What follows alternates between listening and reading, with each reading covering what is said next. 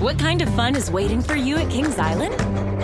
The holy cow, we're way too high and here comes the drop kind of fun. The make a splash all summer kind of fun. The I can't believe I ate that whole funnel cake. Let's get another kind of fun. But most importantly, at Kings Island, you'll find for the fun of it kind of fun. Don't wait to start your fun this season. Kings Island is now open weekends.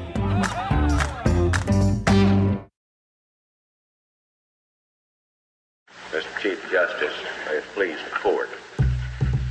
It's an old joke, but when a man argues against two beautiful ladies like this, they're going to have the last word. She spoke, not elegantly, but with unmistakable clarity. She said, I ask no favor for my sex. All I ask of our brethren is that they take their feet off our necks.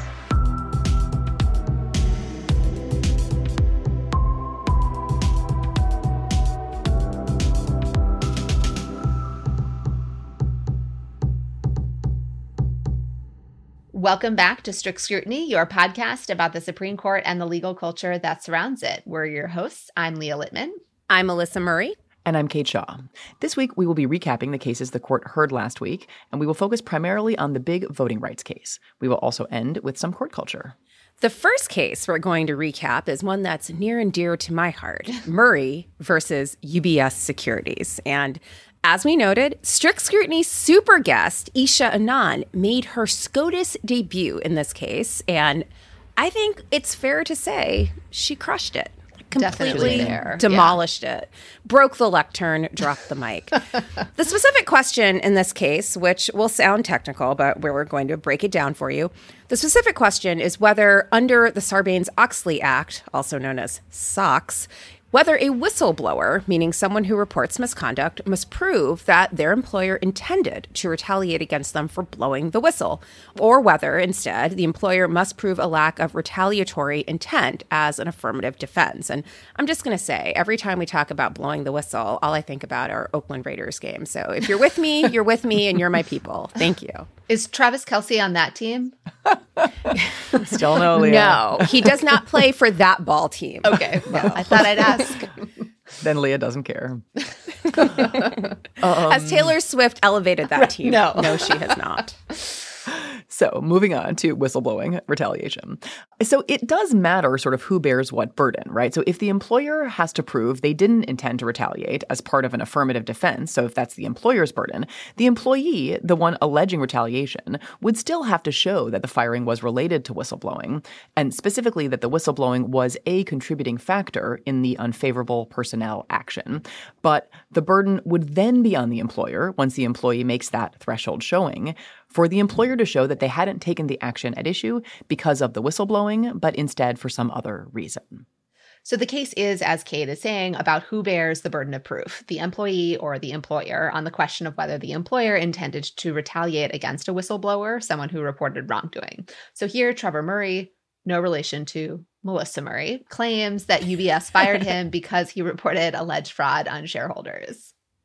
I'm just going to say Trevor Murray sounds righteous. And I, as a representative of Clan Murray, say we welcome him in our clan. So he's in the fold. There we are. He's in the fold. Clan Murray. He also has a very good lawyer, which we're going to elaborate. Yes. We approve of his choice of counsel. Okay. So the dispute, as a technical matter, is kind of about how to read the anti-retaliation provision of the Sarbanes-Oxley Act, or SOX. I'm just going to call it Sarbanes-Oxley. SOX just sounds weird to me, but that definitely was bandied about in the argument. Like okay, well, Bobby you can do Socks, that. Socks the cat. It's lighthearted. In any event, so it's about that provision in the Sarbanes-Oxley Act, right, the anti-retaliation provision, and how to read it in light of another provision that says Sarbanes-Oxley claims are governed by the legal burdens of proof set forth in Section 4212B of Title 49, which is part of the Whistleblower Protection Act, another statute.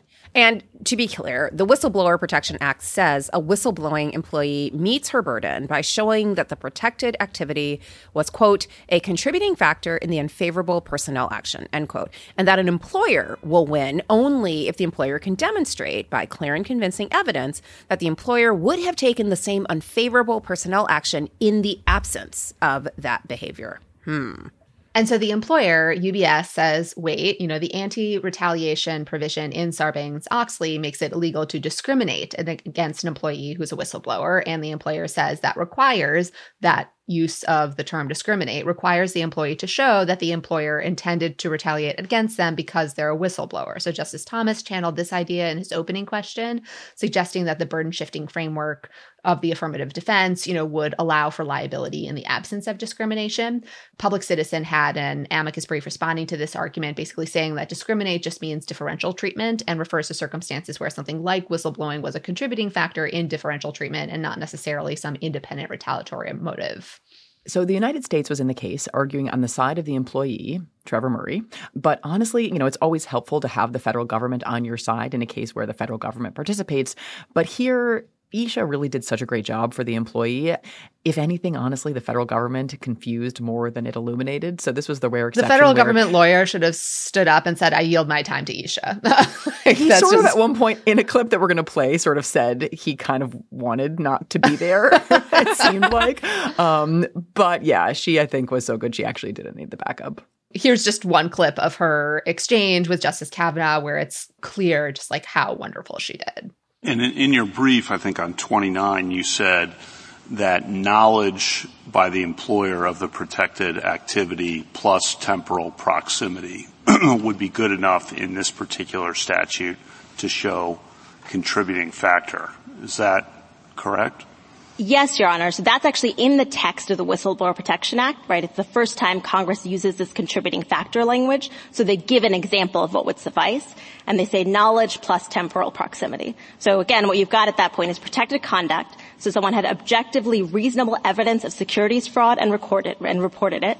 You've got the fact that they were fired. You've got the employer's knowledge, and they were fired shortly after reporting objectively reasonable evidence of securities fraud. Yeah, that's a sensible scheme, I think. I'm not sure it maps completely onto the term contributing factor, but I understand where you're getting that as a term of art. And if Isha was on her game, being a complete badass, someone else was also on his game. That's right. Neil M. Gorsuch could not help himself from being a little too much, or as we like to say, fantastico. Let's hear it. The idea that there is a freestanding further intention or motivation requirement and say it is simply discrimination, intent to discriminate, that's all that's required, vacate, remand. I think that's right, Your Honor. Say contributing factor doesn't require some sort of animus showing. There's no separate freestanding retaliatory intent element. And whether contributing factor means effect. Period. Period be okay there? Would that be okay there? Yeah, period would be okay with us there. Okay, all right. Yeah. You probably need a little more. All right. So as Gorsuch's question suggests, there was a debate or a discussion during the argument about whether the court should just say that the Second Circuit, the Court of Appeals here, made a mistake in requiring plaintiffs to show retaliatory intent and just stop there, or whether the court should instead try to say more and clarify some additional things about the relevant law, and that led to this humorous exchange with the federal government's lawyer. It's one thing to say that retaliatory intent's not required because retaliation is not required, is not the same, you don't have to take this act to injure someone else. That's one thing. And it solves the way that the Second Circuit decided the case. But it does not answer, is discriminatory intent required? And what does that mean? And how do you prove that? How does that relate to the contributing factor burden shifting scheme? And so I think that might forestall another need to address this issue, but it's pretty minimalist. I don't want to fight you if that's where the court sits. I don't want to fight you on that, but I think what that may mean is at some point in the future we have to have this conversation all over again. Maybe. Justice Gorsuch? I don't think anybody wants to have this conversation all over again. I certainly don't.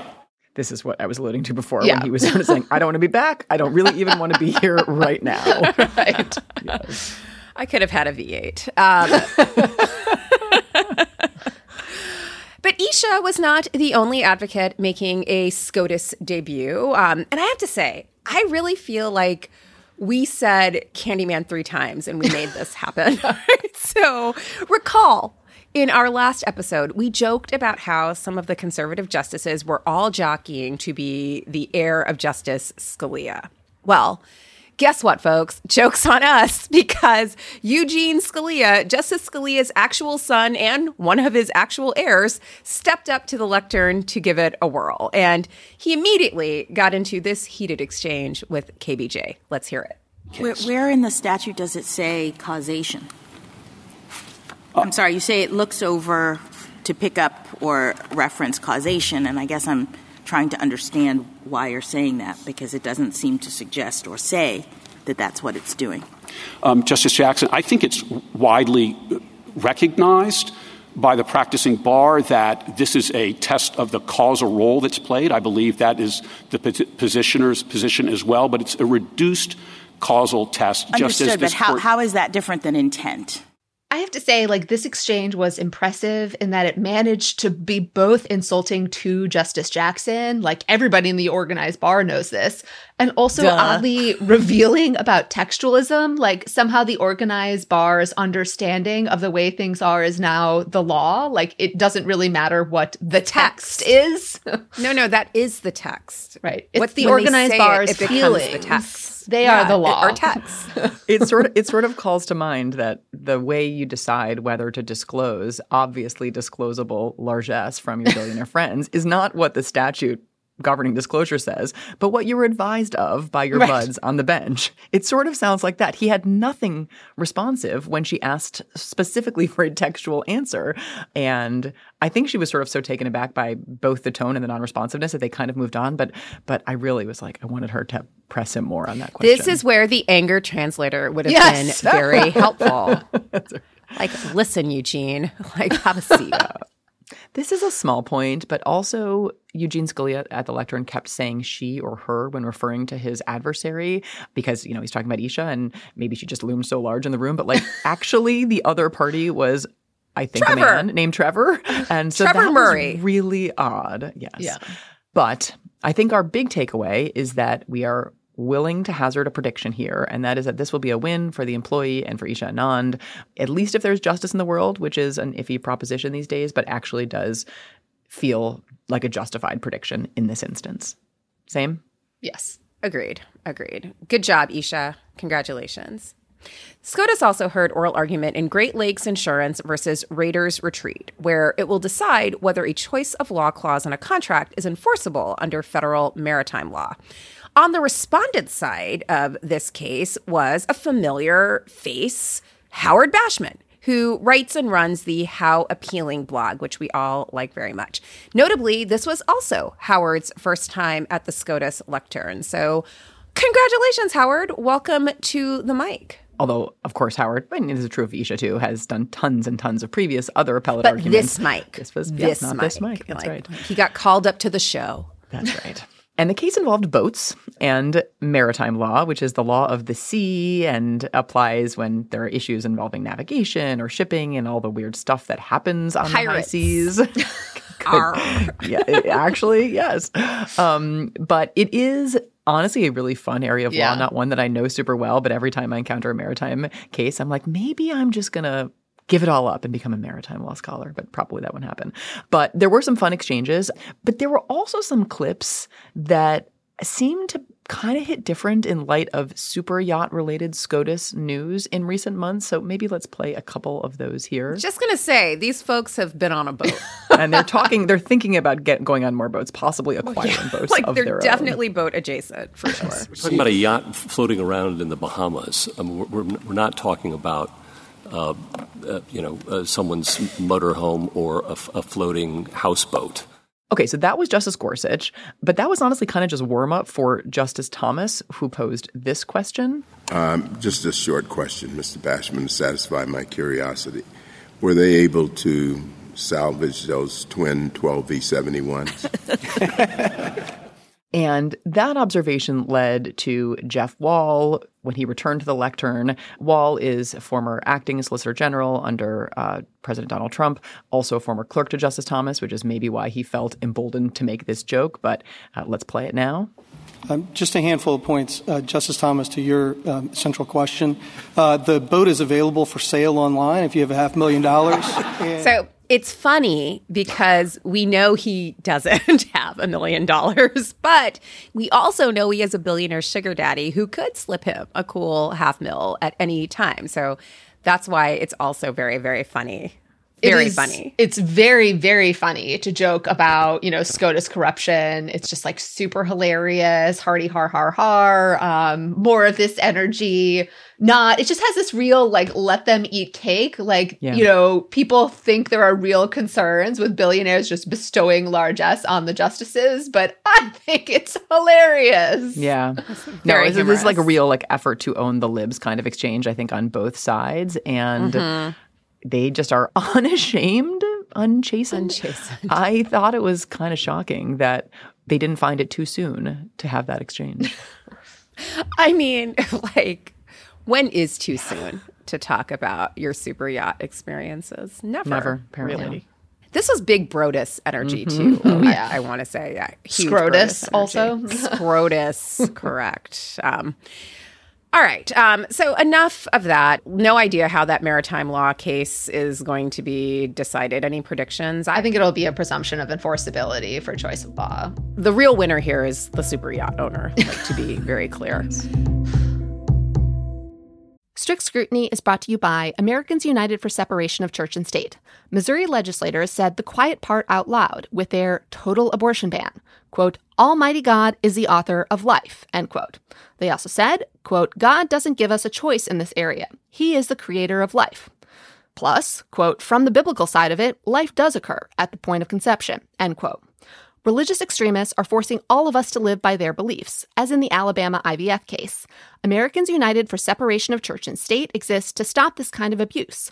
On the eve of the 50th anniversary of Roe, Americans United and their allies sued Missouri, representing 14 clergy from 7 different denominations.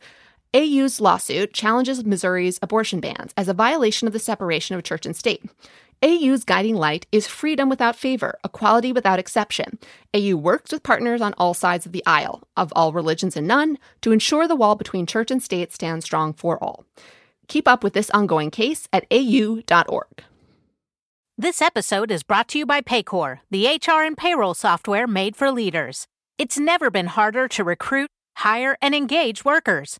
That's why HR leaders and frontline managers depend on Paycor for all things people management, from onboarding and performance reviews to compensation and benefits. Learn more at paycor.com/leaders. That's paycor.com/leaders. Buying a Master Mechanics tool set usually means high prices, higher interest rates, and who knows how many years of monthly payments. But at Gear Wrench, we don't believe that your tools should take years and years to pay for. So check out Mega Mod Master Sets, the Master Mechanics tool sets that deliver pro-quality tools, organized storage solutions, an easy-to-use lifetime warranty, and much, much more. All for thousands less than you'd expect. So don't wait. Explore the sets and check availability now. Only at GearWrench.com.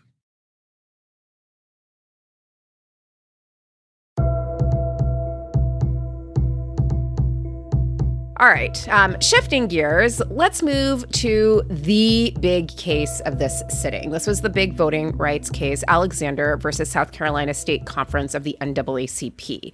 And this case is very reminiscent of a case that was heard last term, Allen versus Milligan.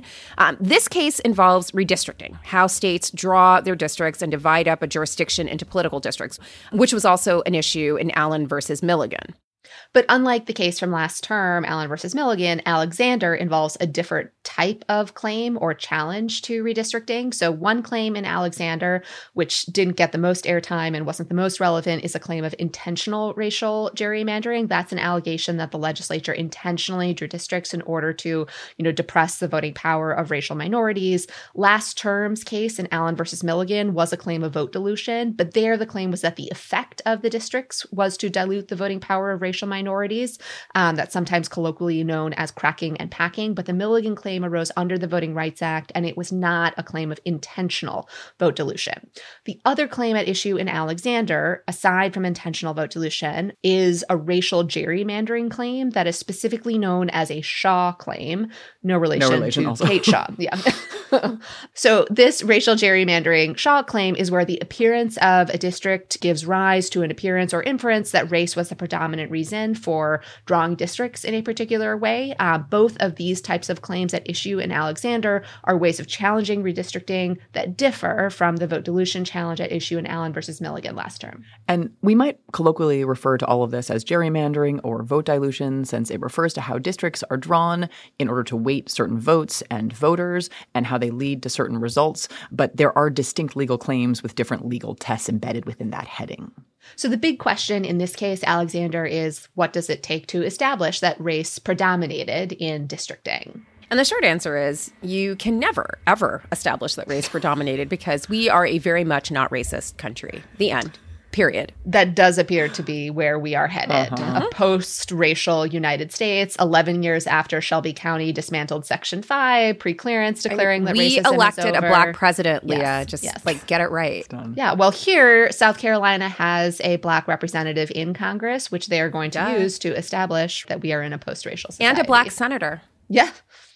Stepping back, we wanted to give a couple of key pieces of context here, and this is, embedded in what Leah and Melissa were just saying. And one is that it is worth reminding people of the Supreme Court's history and recent history, in particular with the Voting Rights Act. Although this case doesn't actually concern the Voting Rights Act, it's all really relevant background. So we're going to play a clip from Justice Kagan from the oral argument last term in Allen versus Milligan. That's the Voting Rights Act case we were just talking about. Before we get to the particulars of this case, since the court's recent interventions in voting will inform our thinking about this case. So here's what Kagan had to say at the oral argument in Allen versus Milligan last term. Now, in recent years, the statute has fared not well in this court. Shelby County looks at Section 5, and it says, no, Section 5, we don't need that anymore. And one of the things it says is we have Section 2. And then Brnovich comes along, and that's a Section 2 case. And the court says, you know what, Section 2, they're really dilution claims.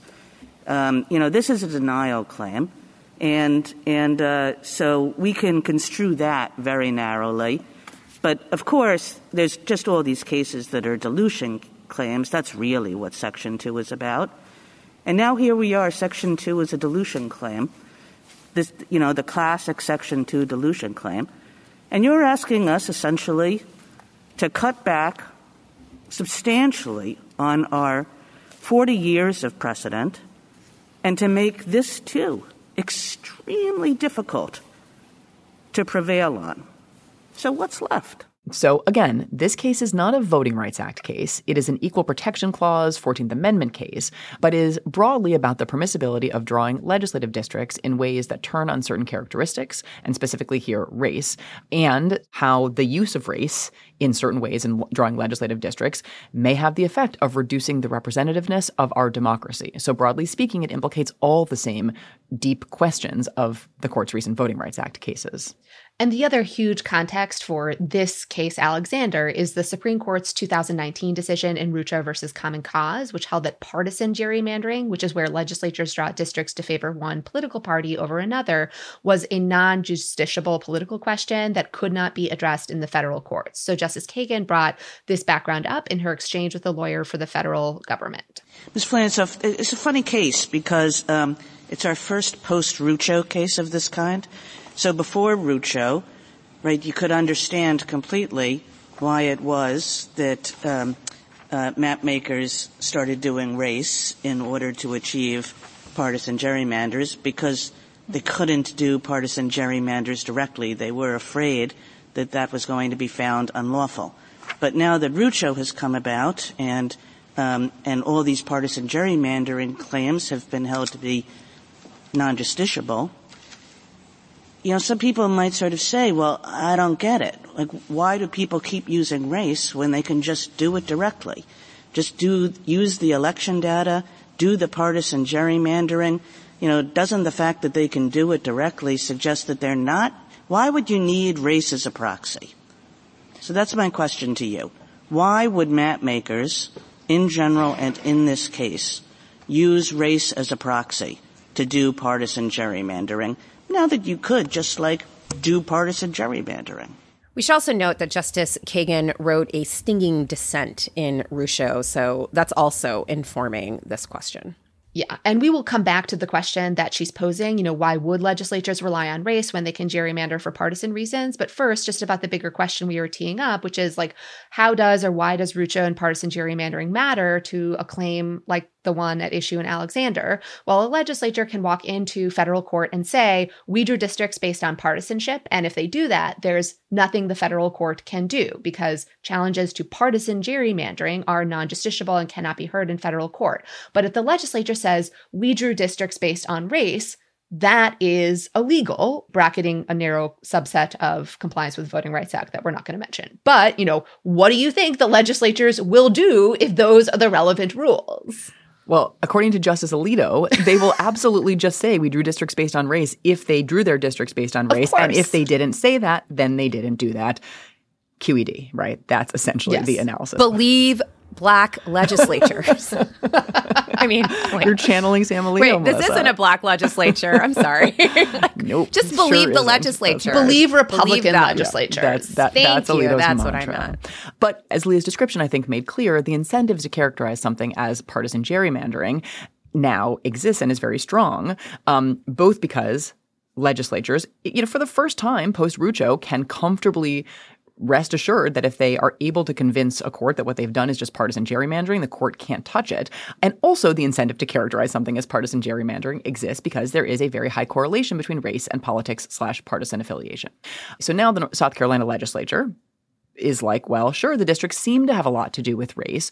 We moved all kinds of voters into certain districts and out of other districts based on race. But that's not why we did it. The only reason it looks bad is because race correlates with partisanship, and partisanship was our real goal. Yeah, that's the ticket. I mean, this is so John Lovett, Saturday Night Live from the 1980s. It also has this weird sort of tinge of blaming Black voters. The reason you're in this mess is because you vote Democratic. Mm-hmm. If you had a little more mix up here or a little more variation, this wouldn't look quite so stark.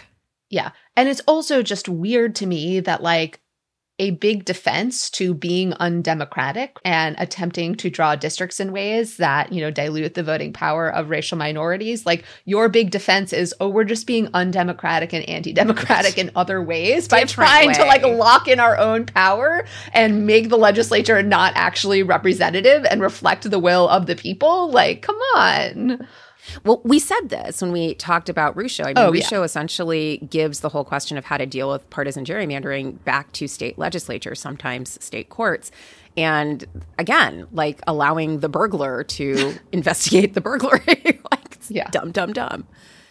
One interesting wrinkle here is that adverting to partisan gerrymandering and claiming that what they were doing was actually about partisanship was not actually what the South Carolina legislature did when it first drew the districts. That is, it did not initially assert an interest in securing a partisan advantage. And even early in the litigation, South Carolina did not defend its maps by saying these maps are purely for partisan advantage. They just said that they abided by traditional districting principles and brought about the least change. So these are all kind of post hoc justifications, justifications that they kind of later dreamt up. And I think these are supposed to be suspect under the law. The doctrine suggests that these post hoc justifications are suspect. Believe Republican legislatures, even if they make up their story mid-trial. Yes. That actually is the principle that resolves this case. Exactly. Yes. And there are, I think, some reasons that explain why the legislature here did, in fact, rely on race more than actual partisanship. Okay, so maybe let's describe the districts and then get into some of the evidence about what happened in the case. So the case initially arises when South Carolina has to redraw its legislative districts to comply with the one-person, one-vote principle. That's the principle that the court set forth in a series of cases, starting with Baker versus Carr and then Reynolds versus Sims, that require that legislative districts have equal populations. I'll bracket that I have no idea or a lot of suspicion that this court would not actually, if it were writing on a blank slate, even announce or endorse the one-person, one-vote principle. But at this point, it is deeply embedded in the law. So whatever else legislatures may or may not be permitted to do, it is very well settled that they do, after a decennial census and population shifts, have to change the districts so at least the populations are equal across districts, and that's both state and federal. I don't know. I predict that Reynolds versus Sims will be declared the remnant of an abandoned This is just like that is just too depressing to even So contemplate, but it is not a crazy idea. you heard it here first. Not in this case, though. So that's essentially the background. And the case here focuses specifically on Congressional District 1, or CD1, which is a swing district that has elected a Democrat and a Republican, and also CD6, which is Jim Clyburn's district. Clyburn is a former House Majority Whip and a very powerful Black Democrat in Congress. And we should note that CD1, Congressional District 1, is currently the district of Nancy Mace, so that we do not give her, as she would say, the scarlet letter by omitting her. Let's play that clip here. I'm wearing the scarlet letter after the week that I just had last week, being a woman up here and being demonized for my vote and for my voice. I'm here to let the rest of the world know and the country know I'm on the side of the people. I'm not on the side of the establishment, and I'm going to do the right thing every single time, no matter the consequences, because I don't answer to anybody in D.C. I don't answer to anyone in Washington. I only answer to the people. This is, of course, Nancy Mace saying she is like Hester Prynne because she is being criticized for supporting in the race for Speaker Jim Jordan, who is accused of, not responding to complaints of sexual assault by a coach at Ohio State University. But this is the new scarlet letter. I mean, I really think what this shows is that Nancy Mace has never read the Scarlet Letter, because this is not Hester Prynne energy at all. Read a book challenge. Read a book. Anyway, rather than just moving CD1 voters into CD6, because CD6 was underpopulated and CD1 was overpopulated based on the census, the South Carolina legislature instead moved some residents out of CD6 into CD1, and then moved many more voters out of CD1 and into CD6, which changed a lot of the CD1 boundaries, even though the state says that its redistricting criteria was to adopt the least change to its previous districts. Or at least it said that, right? That was its initial argument. Yes, and it's, of course, right. shifted to this kind of partisanship frame. But initially it was just saying, like, we're doing this in order to minimize the change, which is just, I think, completely indefensible. Yeah, because there was a lot of change, not really minimal at all. In any event, the district court here found that the map maker saw racial data after drafting each version of the map and included a racial breakdown of the maps when sharing them with legislators. And that seems to be pretty potent evidence that race might have gone into drawing some of these districts, but just wait. The final map kept the percentage of Black voters the same as the percentage included in the benchmark plan to ensure that CD1 remained a Republican-leaning district. So if you heard the argument, the justices referred to the percent BVAP, Black voting age population. And again, that's what they're looking at here. That BVAP will be a critical component of whether or not the district remained Republican-leaning or tilted to the Democrats. And the district court concluded that all of this evidence taken together made clear that this was a racial gerrymander. So this was a successfully proven Shaw claim based on all of this evidence that race played a very strong role in how these districts were drawn. But as we were just saying, the legislature now maintains that this was a partisan gerrymander and that race did not predominate. And the legislature was represented before the court by John Gore, who was Assistant Attorney General for Civil Rights in the Trump administration, also a pretty major player in the efforts to add a citizenship question to the 2020 census. He's very passionate about voting rights, Kate. Very passionate. Very. So racial gerrymandering is necessary to enforce the Voting Rights Act. Yeah, that's or the 14th Amendment, or both. Was he All actually the architect really? of the Voting Rights Act rationale of the addition of the effort to add the citizenship question? We don't know. But this is not completely unfamiliar terrain for him. Anyway, so he is now, of course, not in government, but at Jones Day, because of course he is. Of course. Quelle surprise. Where you go to enforce voting rights. Always. Maybe now let's turn back to the Kagan question that we briefly referenced earlier. So the question that Justice Kagan posed was, why didn't the legislature just use partisanship as the model here? Why didn't they just say initially that what they were doing was exploiting partisanship? Why would a legislature ever use race as one of the considerations if what they really wanted to do was affect a partisan gerrymander? It's a really good question, Justice Kagan. One reason the legislature may have relied on race here is that the district court said that there was limited partisanship data.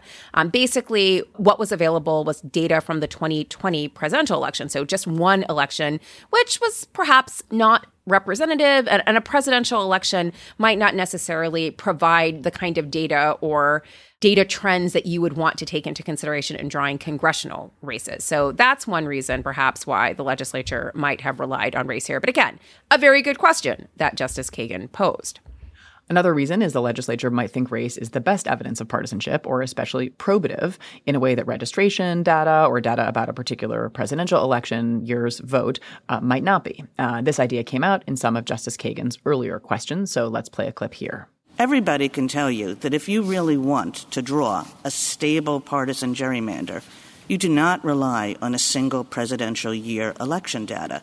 I mean, they had not only the opportunity, it was sitting there on their computers, but the clear incentive to be looking at this race data, which is certainly more predictive of future voting behavior than a single presidential year election, in which President Trump was the candidate, which further distorts voting behavior.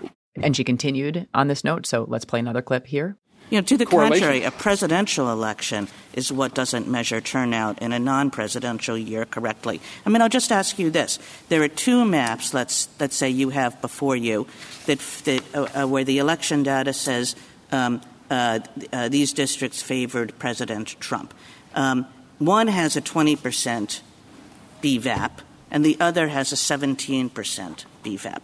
Now, doesn't any map maker look and say, I would rather have the 17% BVAP in order to make sure that going forward, this continues to be a Republican district? And maybe another reason is that the legislature just didn't want to say partisan gerrymander. So partisan gerrymandering is not exactly popular with voters, even if it is legal in the sense that it can't be challenged in court. That just may not be something that the legislature at an earlier stage wanted to embrace engaging in. You would think they would also be reluctant to embrace actually doing a racial gerrymander as well, but here we are. But see the 2016 election.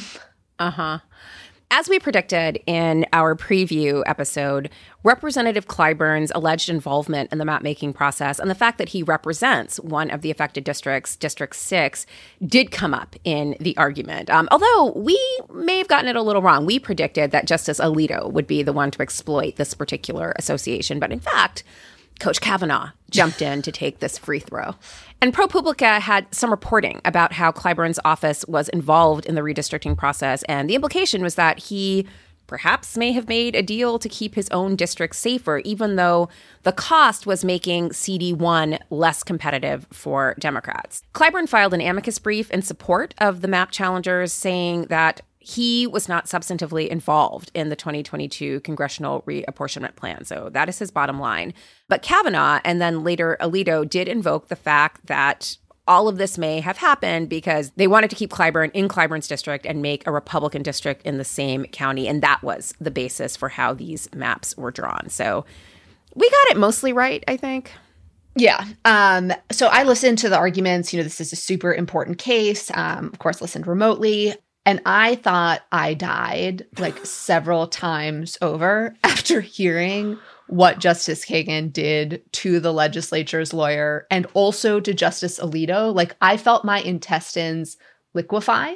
And I think everyone who listened to that argument, or certainly who was in the courtroom, or even might listen to it after the fact, they were in the blast radius for this kill. So let's play her opening salvo with the legislature's lawyer. Okay, I'm going to butt in, and I'm sorry. Yes, you can start there. The alternative map requirement, doesn't exist. Sometimes this court, I think, holds things, and then I go back to the opinion, and I think, well, maybe we weren't as clear as we might have been. Not here. I'm just going to read from Cooper. A plaintiff's task is simply to persuade the trial court without any special evidentiary prerequisite that race, not politics, was the predominant consideration. In no area of our equal protection law have we forced plaintiffs to submit one particular form of proof to prevail, nor would it make sense to do so here. An alternative map is merely an evidentiary tool. Neither its presence nor its absence can itself resolve a racial gerrymandering claim. I don't know how to more clearly say that there is no alternative map requirement in these kinds of cases. Cooper was addressing a case where there was direct evidence of racial predominance. It also said on page 322 in the majority opinion, in a case like Cromartie 2, that is, one in which the plaintiffs had meager direct evidence of a racial gerrymander and needed to rely on evidence of foregone alternatives, only maps of that kind could carry the day. All we were saying there, Mr. Gore, is that in a case with no other evidence, you needed some evidence. So that is not this case. Cromartie 2 was making a very case-specific point. Look at this case. There's none of this kind of evidence. There's none of that kind of evidence. There's none of the other kind of evidence. So, my gosh, in that case, you needed a map. But this is case by case. All we were saying is that when you have no other evidence, you better present a map. But that's not to say that there's anything like an alternative map requirement. If you make your case some other way, that's good enough. Yeah, I mean, you had just so much. That is a judicial diuretic. Yeah. Adding into the knifing is the fact that Justice Kagan wrote the opinion in Cooper. So she would know, bitch, the message. And you have both the that energy from the author of Cooper, but also the energy of the author of the dissent in Rucho, and also Brnovich, which again is a Voting Rights Act case, but also just takes aim at the court's seemingly evident hostility to meaningful enforcement of anti-discrimination provisions of law, whether in the Constitution or in federal statute, and its seeming desire to torpedo any realistic chance of genuine representative multiracial democracy. And so that was all on display in many of her questions. Yeah, and like if your guts didn't liquefy in response to that question, she had another one, only this one was directed at Justice Alito. So let's play that one. Well, Mr. Gore, I thought your argument was that, at least as a practical matter, in a case in which there is no direct evidence or virtually no direct evidence, there is no way in which a plaintiff can disentangle race and politics except by providing an alternative map. I thought that was your legal argument. That is. And that's exactly what Cooper says is not the case. Well, one may read Cooper a different way. It's rare they really talk to each other. They're not hanging out. Yeah. We're not hanging out. Seems You don't unlikely. think she's going to be invited on that next Alaskan fishing trip, even if there's an unoccupied seat on the private jet? And it's a bummer because I bet she would be fun to go salmon fishing with. She's hunting some ducks. She'd be so fun. She's hunting like some ducks, and those ducks are John Gore and Sam Alito. They're the salmon. Sitting ducks. Exactly. No, she's super sporty. She could hang with them, but she doesn't want to. No. These are not the bros she's making friendship bracelets for. I think that's right. Not at all. Yeah. And she went at Justice Alito again over another point, which is how to characterize the legislature's arguments and their defenses. Mr. Gore, is there anything suspicious about the fact that a map drawer knows the racial demographics of the state or has available the racial demographics of the state? Haven't we spoken about that? Yes, many times this court has said that mere awareness or consideration of race doesn't prove racial predominance, and that would be particularly true in a state like South Carolina, which has Voting Rights Act issues. Your defense was not something along the lines of, we looked at the racial data, but it didn't rise to the level of predominance. Actually, your defense was, we didn't look to the racial data for this purpose. And what the court said was, I don't believe that. Made a credibility judgment. Basically said, your map maker gets up on the stand and knows this racial data like the back of his hand. And the court says, I just don't believe that they were not looking at the racial data that was right there in front of them for the purpose of making their gerrymander more secure. You might think, okay, so surely she's done at this point, but no, that would be wrong. Not. No, she was not done. So here she is. He might be dead, but he is not dead. So she's going to keep going. So here she is characterizing the legislature's case versus the plaintiff's case. you know, every regression analysis has things that you can poke holes in. But you didn't give anything in response to that. It's not like you said, we have a better regression analysis, we've controlled for more things, and we can show you that the effect disappears. You're saying that it was clear error to credit the plaintiff's experts dealing with the exact question under review and finding statistically significant results, to credit those experts over your nothing. I too, Leah, when she said over your nothing, I too felt my insides liquefy. I could not believe what I was hearing. That's going on his tombstone. Yes. It's like she gave him a colonoscopy, like right there in the room. Like, whew.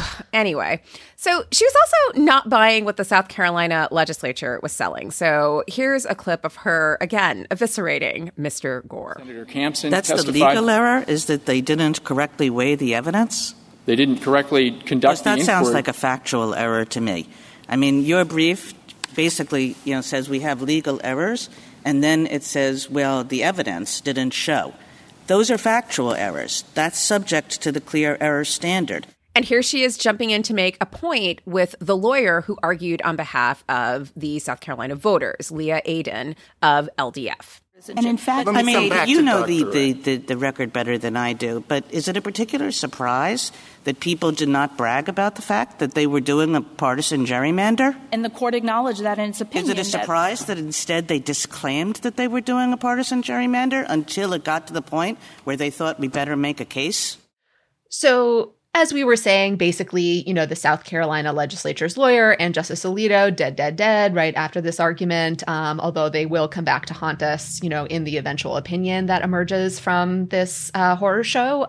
Did also want to note that a listener wrote in with a suggestion that Justice Kagan's dead comment, which we were just referencing, and she made it originally in the Tester Standing case that the court previously heard, where she was describing, that's not an actual live case, but it is dead and moot and done many times over, that she might have been channeling Henry James, because in The Wings of the Dove, Henry James describes a woman's reaction to a painting of a dead woman that resembles her. And he writes of the woman, the protagonist, Millie Thiel, thinking of the painting, quote, and she was dead, dead, dead. We stand a literary queen. Yes. Keep reading, Elena. Keep reading. Right. Elena Nancy reads Mace, books. Start reading. Right. Start reading. That is how you do a literary reference. Exactly.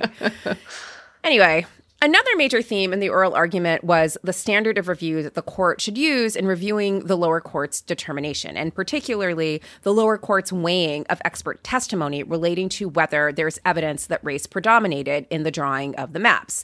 And at various points, it seemed like some of the conservative justices could not figure out what lane they were in. Like, were they in an appellate lane? Were they in a fact finder lane? Were they a district court? Because quite often, it felt like they were trying to conduct some kind of bootleg Daubert hearing to assess whether the expert the district court found most persuasive was actually persuasive. And so it was left to Justice Sotomayor, an actual district court judge, to remind them of what the clear error standard actually means for appellate judges. Here she is. I think you end up in a very poor starting point under clear error, arguing the substance of believability of one expert over another. Because credibility findings under clear error standard must be deferred to the district court. Now, meaningfully, not to be unchallenged, Sam Alito stepped in to suggest that the deference that is typically owed the fact finder at the district court should be relaxed in circumstances where, as here, the district court's decision is appealed directly to SCOTUS and there is no intermediate appellate review. So here's Justice Alito making this novel standard of review claim. Well, the clear error standard, if that's the standard that we are required to apply, is a very demanding standard. But it is not an impossible standard, and it doesn't mean that we simply rubber stamp findings by a district court, particularly in a case like this where we are the only court that is going to be reviewing those findings. And to be clear, no one Not even Justice Alito has ever heard of this version of the standard of review before, but I am so happy to hear you say for that. Creativity. Because I, during the oral argument, was like, I somehow have been completely ignorant of the fact that we do things a little bit differently when we're on these cases. There are a handful of cases, a lot of voting cases in particular, where there's a 3-judge court that issues the initial opinion, and then the Supreme Court hears the direct appeal as opposed to going through an intermediate appellate court, and that changes the standard. No, but it really doesn't. So he just made this up and said it like it's a thing? I don't know if he was like actually promulgating a standard, but he was just suggesting that there's a difference. Less deference. Yeah, like there's no intermediate appellate court. No other court reviewed this. So we have to be more searching and maybe literally act like a district court. It's just that the Supreme Court is too important or whatever to abide by the normal clear error standard. Because like, just to unpack like the insanity behind this claim, the clear error standard is the standard that every appellate court uses, every court of appeals uses when they are reviewing fact findings in the district court.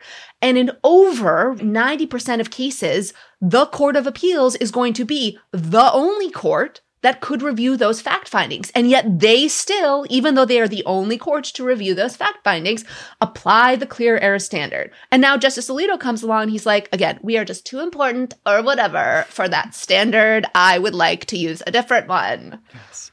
I mean, to be clear, the reason why there is so much deference to the district court and why the standard is clear error on appeal is because the district court is the court that's closest to the actual litigation. They hear the expert present the evidence. They're able to listen to cross-examination. They can interject and kick the tires themselves. Also, they're the one that saw South Carolina changing all of its arguments, right, as the case was developing. There was a trial here. Like, there was a trial with evidence, with witnesses who testified. But what is that to stand in the way of a completely made-up standard that Justice Alito why not let the Supreme Court just do some fact-finding? Let's while we're changing this, no facts, just about vibes. Just vibes. I've got vibes about my new original jurisdiction. Got facts about how I can fact-find and vibes about that. I mean, it's the whole thing was bonkers. It was, yeah. And you know who thought it was bonkers? Not just us. Yes. Justice Jackson. So she was not going to let this made-up standard of review go totally unremarked upon. She, like Justice Sotomayor, is a former district court judge, and she stepped in to finish what I thought Justice Sotomayor started in the clip we played a couple of minutes ago. And finish him. This is what you, Melissa, mentioned in our last episode, which is that she is able to do this kind of cleanup because she goes last in the final questioning, and she certainly does not waste that opportunity. So let's play that clip here. I guess I'm still struggling with this clear error standard and the application in this context. Justice Alito asked a number of questions about the reasons that the district court highlighted for why it did not credit Mr. Roberts' testimony. And I guess consistent with what I understood the clear error standard to require of us, I didn't know that we were to evaluate whether we agreed or disagreed with each of their findings, whether we would have found, had a different takeaway from the fact that, his testimony, the district court said it rang hollow. If we thought it didn't ring hollow, would that be a basis for clear error? Do I not understand what the clear error standard is? I like how she names him here, too. There's an instinct to say, some of my colleagues have suggested X, and she doesn't bother with such niceties. The back cracker jack one is Justice Alito. Yeah. So despite their best efforts, despite the way law is supposed to work, despite all of the evidence about what was happening in the South Carolina legislature, it did seem to me after the argument that the 6 Republican appointees were inclined to reverse and we were going to get a 6-3 decision to that effect. I don't know. Did very your moderate, views very differ? moderate. I just didn't know where Barrett and Kavanaugh were, honestly. Like the Chief and Alito and Thomas. I just don't know where the two of them are. So I'm not giving up hope on this. No, Gorsuch, I guess I thought, I'm not positive where he was either, but I almost never hold out hope for Gorsuch in a case like this. You're holding out hope for Barrett and Kavanaugh. I am. Like that's really where we are right now. Think about it. That is bleak. I still think I'm with you, Leah. 6-3 reverse. And again, I dare someone to find me the moderation in this, but I mean, just think how we felt coming out of Allen versus Milligan. I agree, but like the efforts by the Chief Justice in particular to characterize what the plaintiffs were seeking as unique or different, I think that is going to bring over Barrett and Kavanaugh, and that is going to be how they're going to write this opinion, because they think they have purchased enough goodwill and institutional credibility and stature from the decision last term in Allen versus Milligan, which was 10 years after Shelby County, as well as the independent state legislature case, which generated all of this coverage about a moderate institutionalist court and how Brett Kavanaugh is like a moderating influence on this court. Come on. But I do think that is what is going to happen. You know, I recognize that we were similarly, or not as similarly, but like also pessimistic about Milligan last year. But I just think that that precedent actually maybe changes the dynamic here. It's just like for all the points that Justice Sotomayor and Justice Jackson were making, like Justice Jackson really is like, you're talking about doing de novo review, and how are you going to explain why you are going to review in the first instance, as though no other court has previously looked at fact-finding only in cases where a lower court finds an impermissible racial gerrymander. Like, it's going to be hard to explain that. Well, it's going to be hard to explain that to lawyers, but most of the people who are going to be hearing about this case are not necessarily lawyers. Like, it's such a technical and kind of wonky thing that it's not going to be easily explained in mainstream media. Most lay people aren't going to understand that this was a complete departure from established protocols. No one's going to get that. I mean, it's not like Dobbs where you overrule something and everyone kind of understands what that means. It's such a wonky and kind of technical area, like the standard of review, that, I think people aren't going to get it. That's unless true. they listen to this podcast.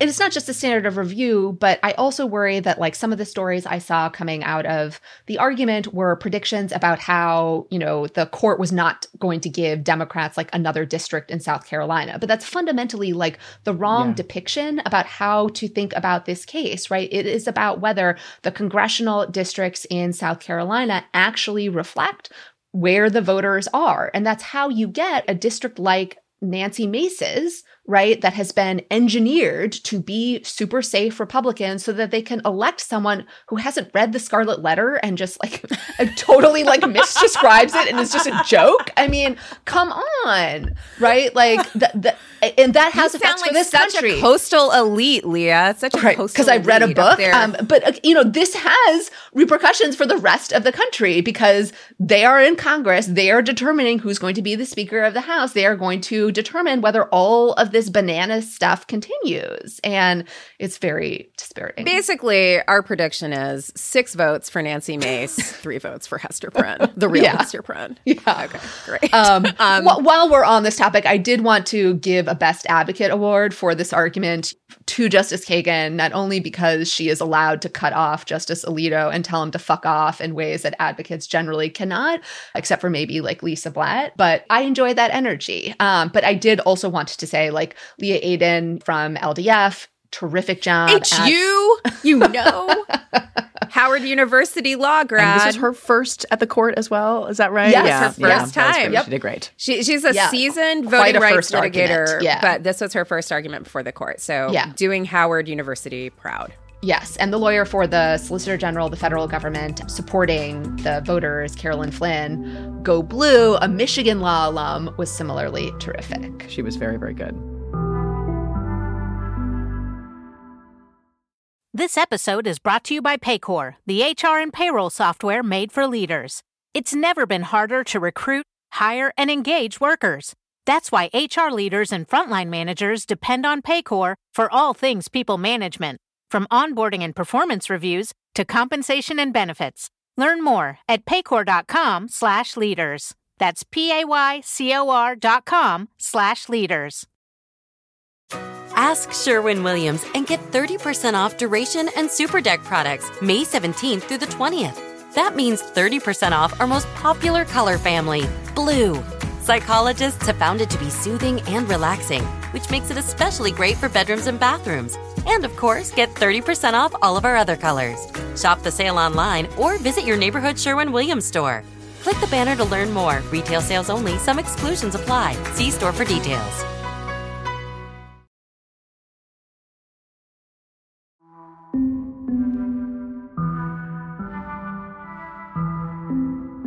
Now for some court culture. First and most importantly, happy belated Eras Tour movie opening weekend to those who celebrate.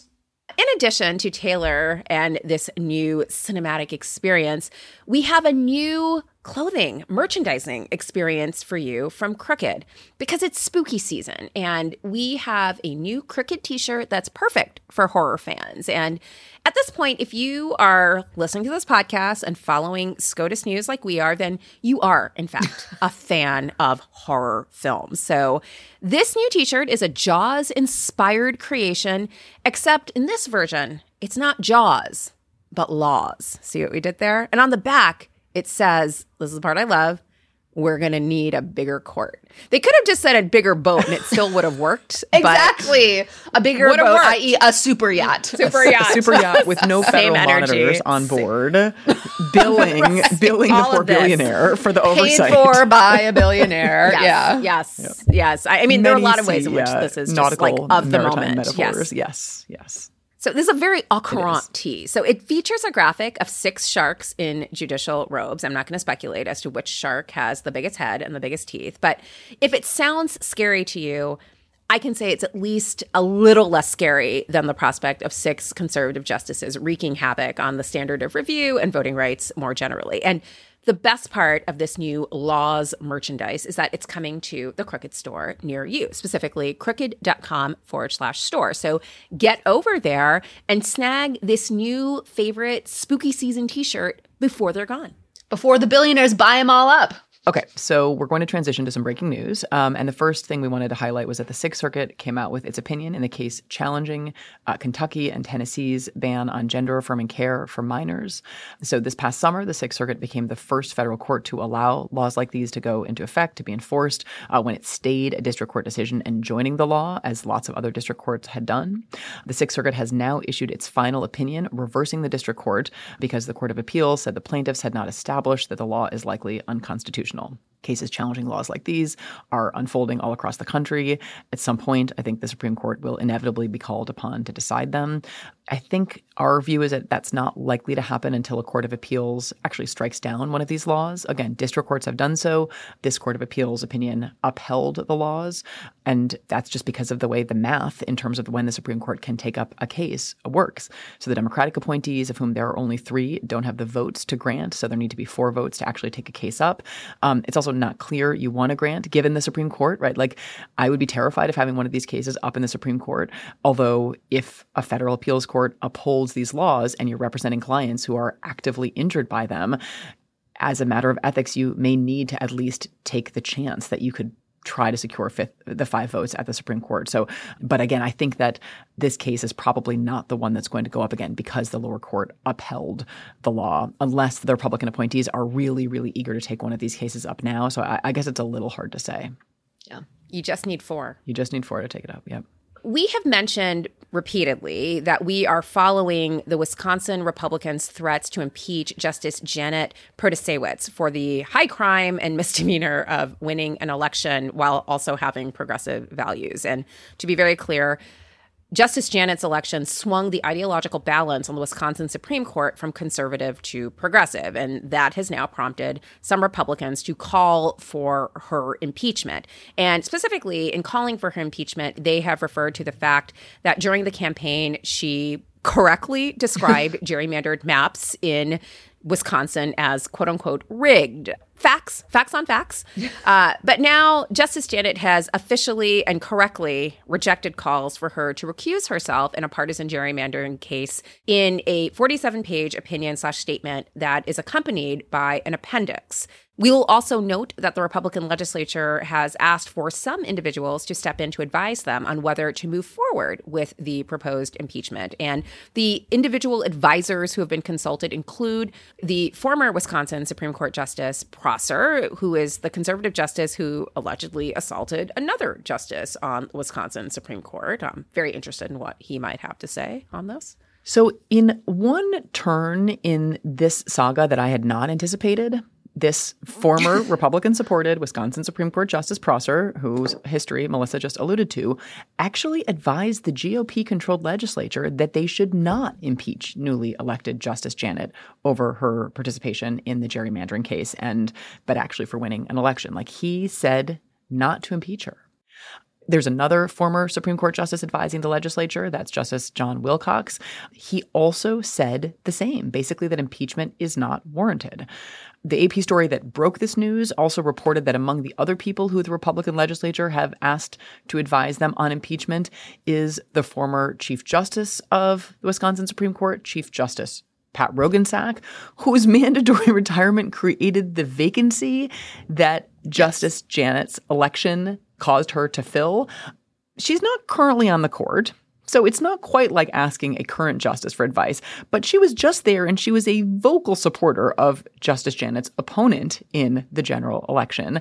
And I was kind of shocked, although I shouldn't have been, to see that she had been retained to advise the legislature. This sounds totally neutral. Like, I don't know what you're saying, Kay. It's like very neutral, very judicious. Yeah. And I mean, gosh knows what he is even thinking Justice Rebecca Bradley is dreaming up doing, right? When Justice Janet actually sits on these cases. So he's like, we gotta let that crazy run free, you know, and no impeaching justices. Liberty. Exactly. Exactly.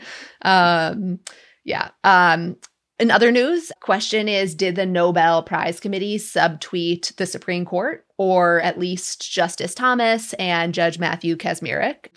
So the Nobel Prize Committee, when announcing that the prize for economic sciences went to Claudia Goldin, wrote as follows, quote, during the 20th century, women's education levels continuously increased, and in most high-income countries, they are now substantially higher than for men. Claudia Goldin, awarded the 2023 prize in economic sciences, demonstrated that access to the contraceptive pill played an important role in accelerating this revolutionary change by offering new opportunities for career planning. How's that for a speculative, inchoate reliance interest? Fellas, Dr. Claudia Goldin has receipts and also now a Nobel Prize. So suck on that, fellas. Congrats to Dr. Goldin. But Sam Alito is going to take those pot shot at this expert in this bootleg Dauber hearing, and he's got some questions. So he's pretty sure that's just the national psyche and not a reliance interest. Definitely not real data. Anyway, and just in time to tease our episode for next week, we have new reporting that a Fifth Circuit judge decided to, wait for it, release a fake majority opinion in a death penalty case. Amazing. Sounds very, very normal.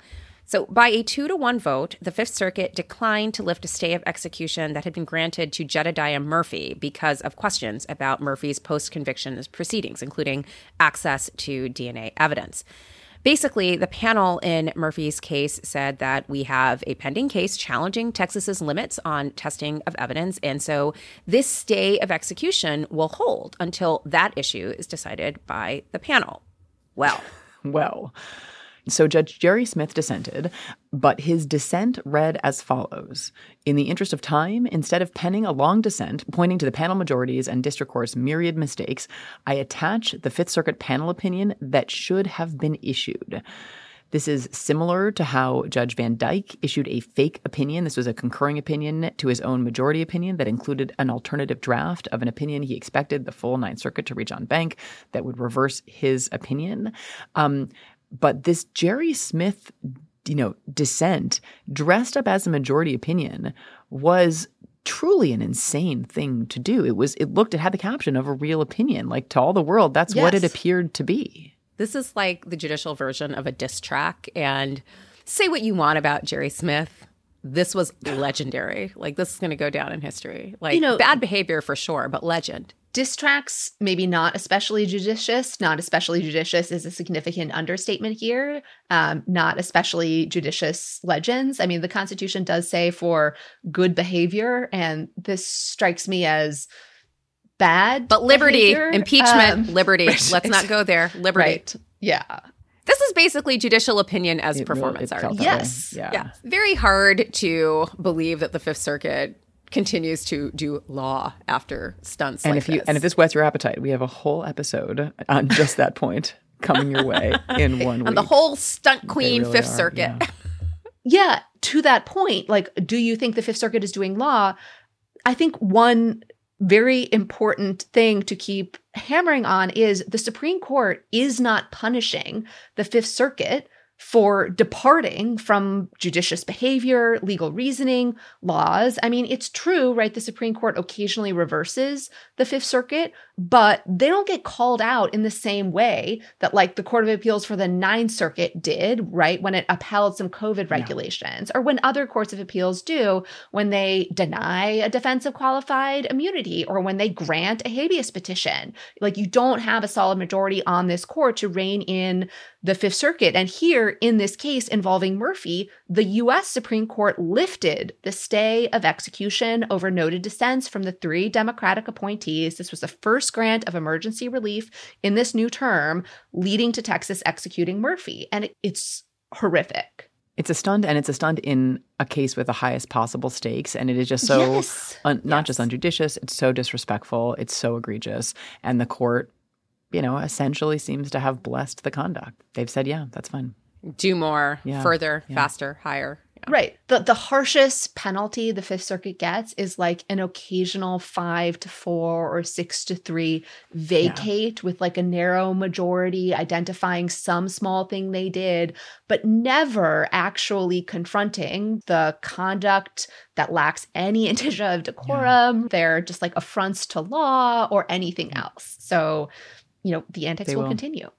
So one final note, which kind of relates to our continuing coverage of Dobbs in my mind, is that a few weeks ago, a college classmate of mine died from childbirth complications, leaving behind her newborn son and husband. Some classmates have established a fund in her name, the Maggie Rossman Memorial Fund, to help support her newborn and husband. We will include a link in the show notes, but wanted to mention this, as I was suggesting, since maternal health care in this country is appalling and people are dying and suffering because of it. So we'll put the link to the GoFundMe in the show notes, and so folks can support if they can.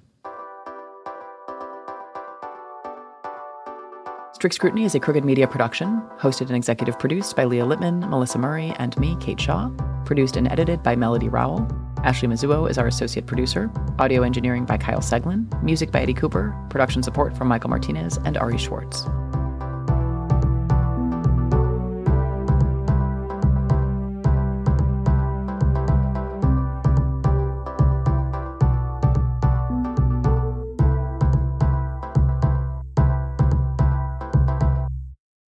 Hey there, Strict Scrutiny listeners. I want to tell you about a new podcast from NBC News called Grapevine. Grapevine is a suburb in Texas that has found itself on the front line of an anti-LGBTQ culture war.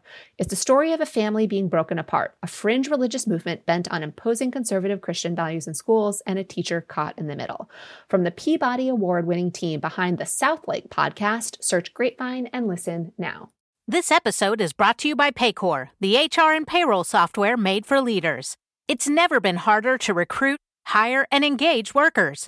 That's why HR leaders and frontline managers depend on Paycor for all things people management, from onboarding and performance reviews to compensation and benefits. Learn more at paycor.com/leaders. That's PAYCOR.com/leaders. Ask Sherwin-Williams and get 30% off Duration and Super Deck products May 17th through the 20th. That means 30% off our most popular color family, blue.